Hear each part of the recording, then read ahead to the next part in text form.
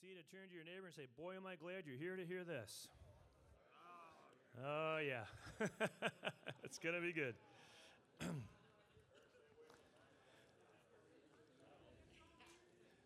Well, good morning, mighty men of God.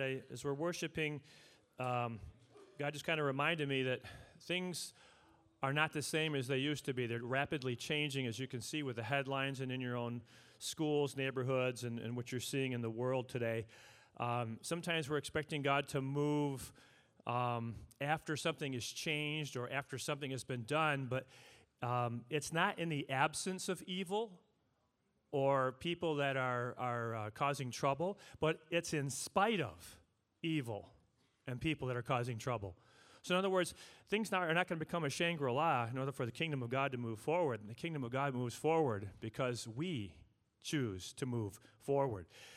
In the book Modern Day Night by Robert Lewis, there's 4 core manhood ideals or mandates that he talks about: leading courageously, rejecting passivity, taking responsibility, and looking for a higher reward. This morning we're going to talk about the first 2, courageously and passivity. Obviously, both opposite ends of the spectrum, if you will. Joyce Meyer defines courage as not the absence of fear. Courage is taking action despite fear. Courage is not the absence of fear, but taking action despite fear.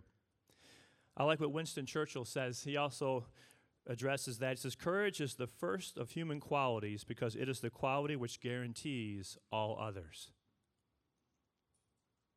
Courage enables us to walk those things out, to take the initiative. And it's not, and again, in the absence of fear, but despite fear. Dan Seaborn spoke Sunday night, and he said that things are not the same. He said that this is not a time to sit back, but it's a time to advance. It's a time to recognize the days that we live in are like none other. And we have been chosen not in the Middle Ages, not in the 1800s, not in the early 1900s, but for today we have been chosen to live. And I believe we're on the doorstep of his return. So we get to see a lot of neat things, but there's also a lot of things the Bible says will cause the hearts of men to tremble or to fear or to fail them. So there's never been a time for us to step up as of right now as men of God in our homes, in our workplaces, in our neighborhoods, and even places like vacation. Sometimes God will have those divine appointments right on vacation. And you're like, wow, God, really? Yeah, really. I ordained this time for you to meet with this person and to say that to them. And it's just having the courage to do so. I chose to speak of David because he's a man after God's own heart. We think of David as the mighty king, ruled 40 years, a leader, a warrior of warriors, a warrior poet, wrote much of the Psalms. And I like what people have said. You probably heard me say this before, that if you ever wanted to know what David thought and how his relationship with God was, all you have to do is read the Psalms. It was his prayer journal. David's prayer journal was written down. We've heard about C.S. Lewis, and we've heard about Smith Wigglesworth, and we've heard about David D.L. Moody, all these great men of God, but the man after God's own heart, that was written down for us as well. So if you want to know what David thought and what his relationship with God was like, all you have to do is read the Psalms. It's very clear how David felt and what he thought about God. I chose also because David was a man of both passivity and extreme courage. Let's start out with the extreme courage first. 1 Samuel 17, verses 34 to 37. It says here, David, after talking to Saul and saying, hey, who's going to address this guy? Who's going to talk and fight? But David said to Saul, your servant has been keeping his father's sheep. And when a lion or a bear came and carried off the sheep from the flock, I went after it. I struck it and rescued the sheep from its mouth. When it turned on me, most guys would turn and run. If it turns on you, right, you're like, oh boy, now I started something. When it turned on me, I seized it by its hair, I struck it and killed it. Your servant has killed both the lion and the bear. This uncircumcised Philistine will be like one of them, because he has defied the armies of the living God.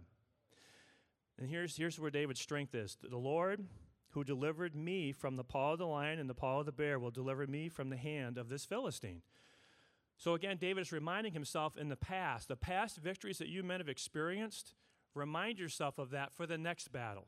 Remind yourself that that has been training for what is ahead. See, nothing with God is ever wasted. It's always preparation and training for what is ahead.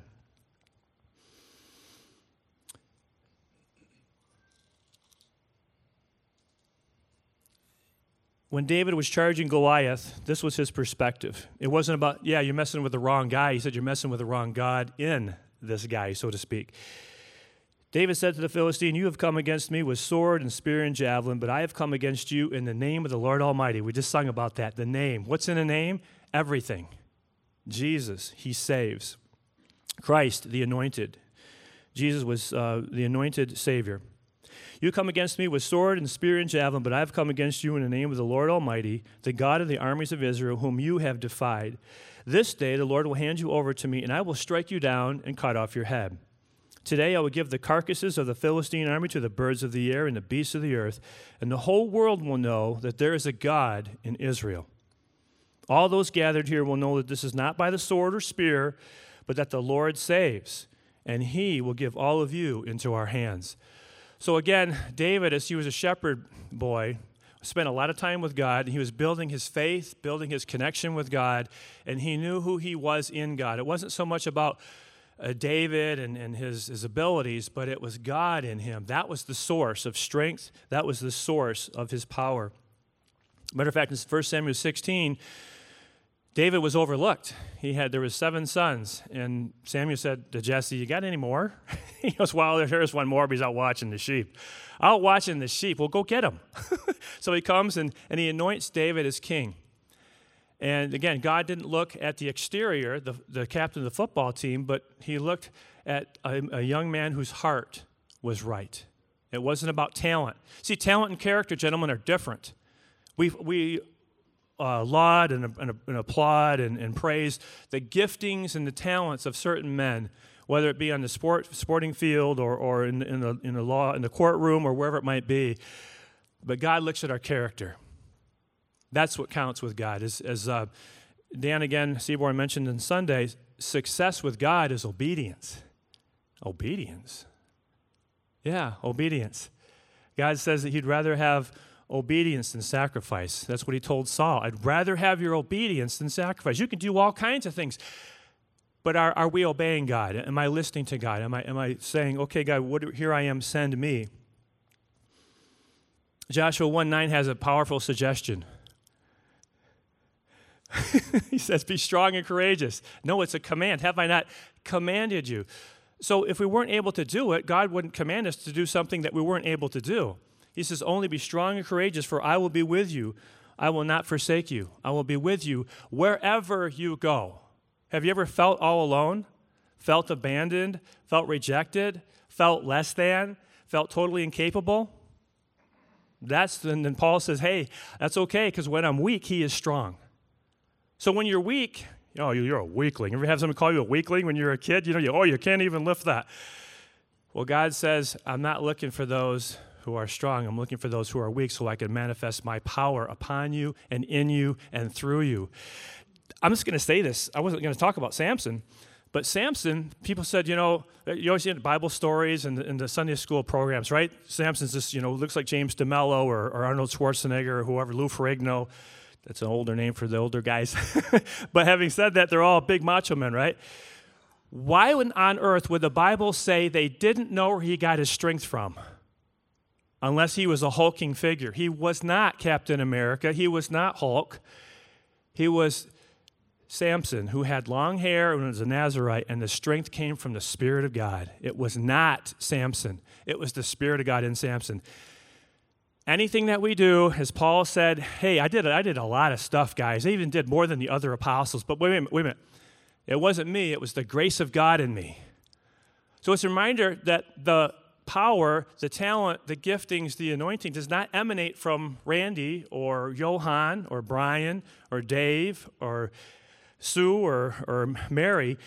It comes from the Father, the gift of the Holy Spirit. And Jesus said it's best and better that I go away, because the one who will come along your side, the Paraclete's a fancy name for a companion who is by your side. which is another example of Jesus when he sent out the disciples. He sent them out 2 by 2 because there's that synergy that takes place. 1 plus 1 is greater than 2. And whether it's a close friend or a parent or your wife, when you are with them, it makes a difference. It makes a difference.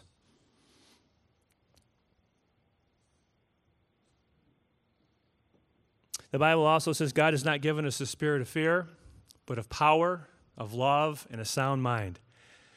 At times, I think I've surprised myself about how I stepped out and did things in the calling and anointing of God. And I've also been amazed at my inability to do something because of fear.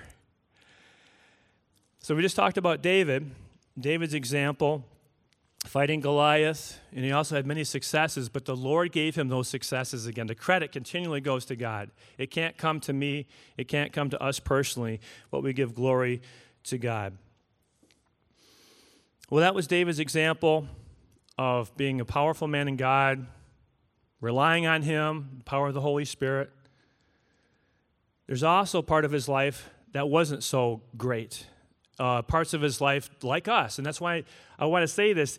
Sometimes we can look at these Bible heroes and call them heroes and like, whoa. Well, they also had those times where they tripped up. Anybody here trip up, fail, overlook something, refuse to do something because of whatever reason, what it might look like? So Robert Lewis, again in the book, talks about rejecting passivity. And a good definition of passivity, which I asked Siri and she told me, is acceptance of what happens without active response or resistance. Acceptance of what happens without active response or resistance. Someone said something to me years ago. They said, Randy, you're making a decision by not doing anything. And I didn't like that. But someone was calling me out. When we decide to do nothing, it's a decision. We're deciding not to address something. We're deciding to not show an active response or resistance. David, near the end of his life, had not yet declared Solomon to be king. So Adonijah, his son, another son, takes advantage of the situation and declares himself to be king, despite the fact that Solomon was clearly the next in line to be king. In the New Living Translation, 1 Kings 1:6 talks about this. It says, now his father, King David, had never disciplined him, at any time, even by asking, why are you doing that? Well, wait a minute. David commanded armies, fought Goliath, became king, all kinds of successes, man of God, a man for God's own heart, and somehow he overlooked the ability or the responsibility to discipline his son. And by doing that, he opened up the door for Adonijah to try to take advantage of a situation where Solomon was not clearly declared to be king. So Adonijah said, I'll do it. I'll take advantage of that situation. Promotion does not come from the east or west, but from the Lord. Okay? It's okay to have desires and aspirations, but ultimately those promotions, those opportunities come from God himself. Bathsheba and Nathan the prophet intervened at this time when Adonijah declared himself king and reminded David that Solomon was to be the rightful heir of the throne. And to David's credit, he immediately responds and declares Solomon to be king and stopped the whole situation from cascading downward. Matter of fact, 2 Samuel 11, verses 1 and 2. I think I wrote that down wrong. But actually, no, this is a different one. Excuse me. What's happening here is Bathsheba noticed the situation. And she said, this is not good. She said, Solomon is supposed to be king, not Adonijah. So her and Nathan went to address the situation, and they talked to David about this. So there are people there again. David was still king, and they went before him and said, hey, king, will king live forever? All due respect. you're not doing your job. You're not handing off the mantle. You're not passing the torch. So God at times will use people in our lives to remind us. At times it's our wives. Ow. Are you going to talk to Colton about this? Are you going to mention this to Jacob? Or do I have to do it? So at times, again, I've been courageous, and at times I've missed it, like King David, a man after God's own heart. Bathsheba, another opportunity that David could have said no to, but he didn't. 2 Samuel 11, verses 1 and 2, in the spring, at the time of the kings, when they go off to war, David remained in Jerusalem. David wasn't doing his job at the time. He remained in Jerusalem, and one evening, he got up from his bed and walked around the roof at the palace and saw a woman bathing. And you know the rest of the story from there. So leisure and recreation and vacation entertainment is pretty important to Americans. But there's a time to vacation, a time to enjoy rest, a time to take a break. There's a time for everything, as Ecclesiastes says. That was not the time for King David to be taking a break. And in that leisure time, Satan saw an opportunity, and he put it before King David, and he fell.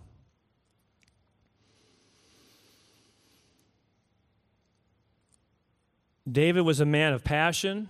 He was a man of courage, a man of accomplishment, a godly man. He loved God with all of his heart, soul, and mind. But he also was a man like us. Sometimes we step up to that plate and we hit a home run. Other times we go back to the dugout, striking out again.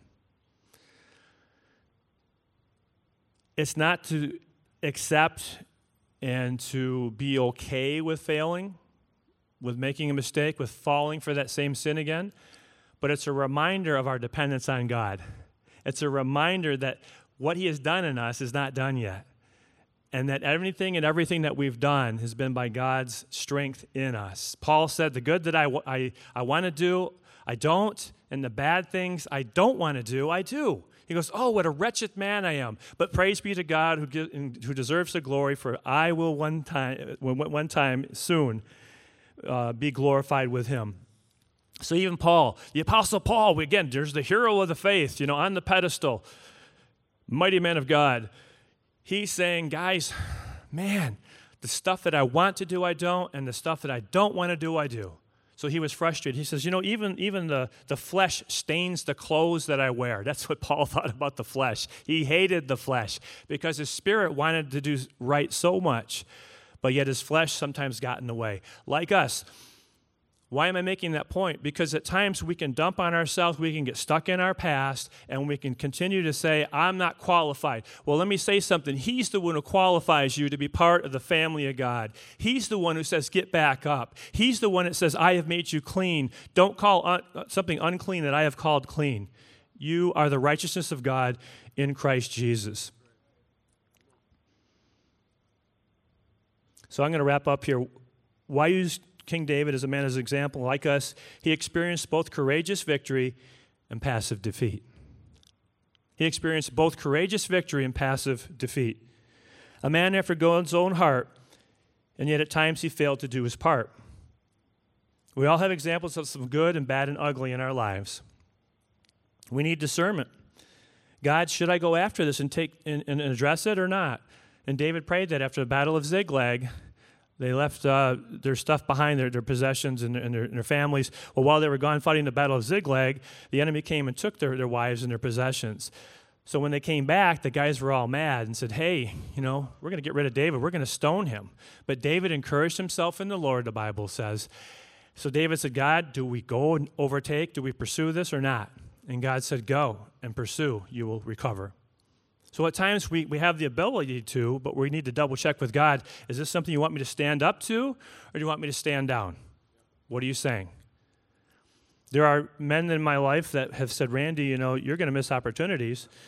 And I look at them and said, you went ahead of God and did it in your own strength. So once again, there's both extremes, gentlemen. Some of us will rip somebody's head off in a second, and others will think about it for a couple weeks or a couple months or maybe a couple years. Again, passivity can be disguised as patience as passivity. Courage can be disguised as something that you want to just show off because you can. Because I can do this. So again, as we talk about the variety of men that are here, sometimes God wants us to step up and sometimes he wants us to step back. And I'm going to wrap up with this last thing. You've heard this comment before, or this quote. The only thing that's necessary for evil to triumph in the world is for good men to do nothing. Now, it shouldn't be pressure, but that should be motivation. It shouldn't be condemnation, but conviction. Gentlemen, we live in a time like none other. So as I wrap up here, as we discuss just a couple of questions, my encouragement to you is that, so you've hit the home runs, you've gone back to the dugout because you struck out. Welcome to humanity. Welcome to the reality of lives. Peter, wow, walked on water, cut off the ear of the servant in the garden, addressed situations that nobody else would address, and yet he also denied Christ. So in summation, continue to lead courageously and reject passivity, but know too that power emanates from the Holy Spirit. Father, I thank you as we discuss these things at the tables, that, Father, there'll be opportunities to be encouraged, to share our lives, to share sometimes, God, the good, bad, and there's some ugly. And Father, I thank you that we will not keep ourselves in the past, but Father, to strain towards what is ahead. As Apostle Paul said, I do not look back, but Father, I think we can look forward. What is behind, pressing forward to that call of heaven, onward in Jesus Christ. Father, I thank you for it in Jesus' name.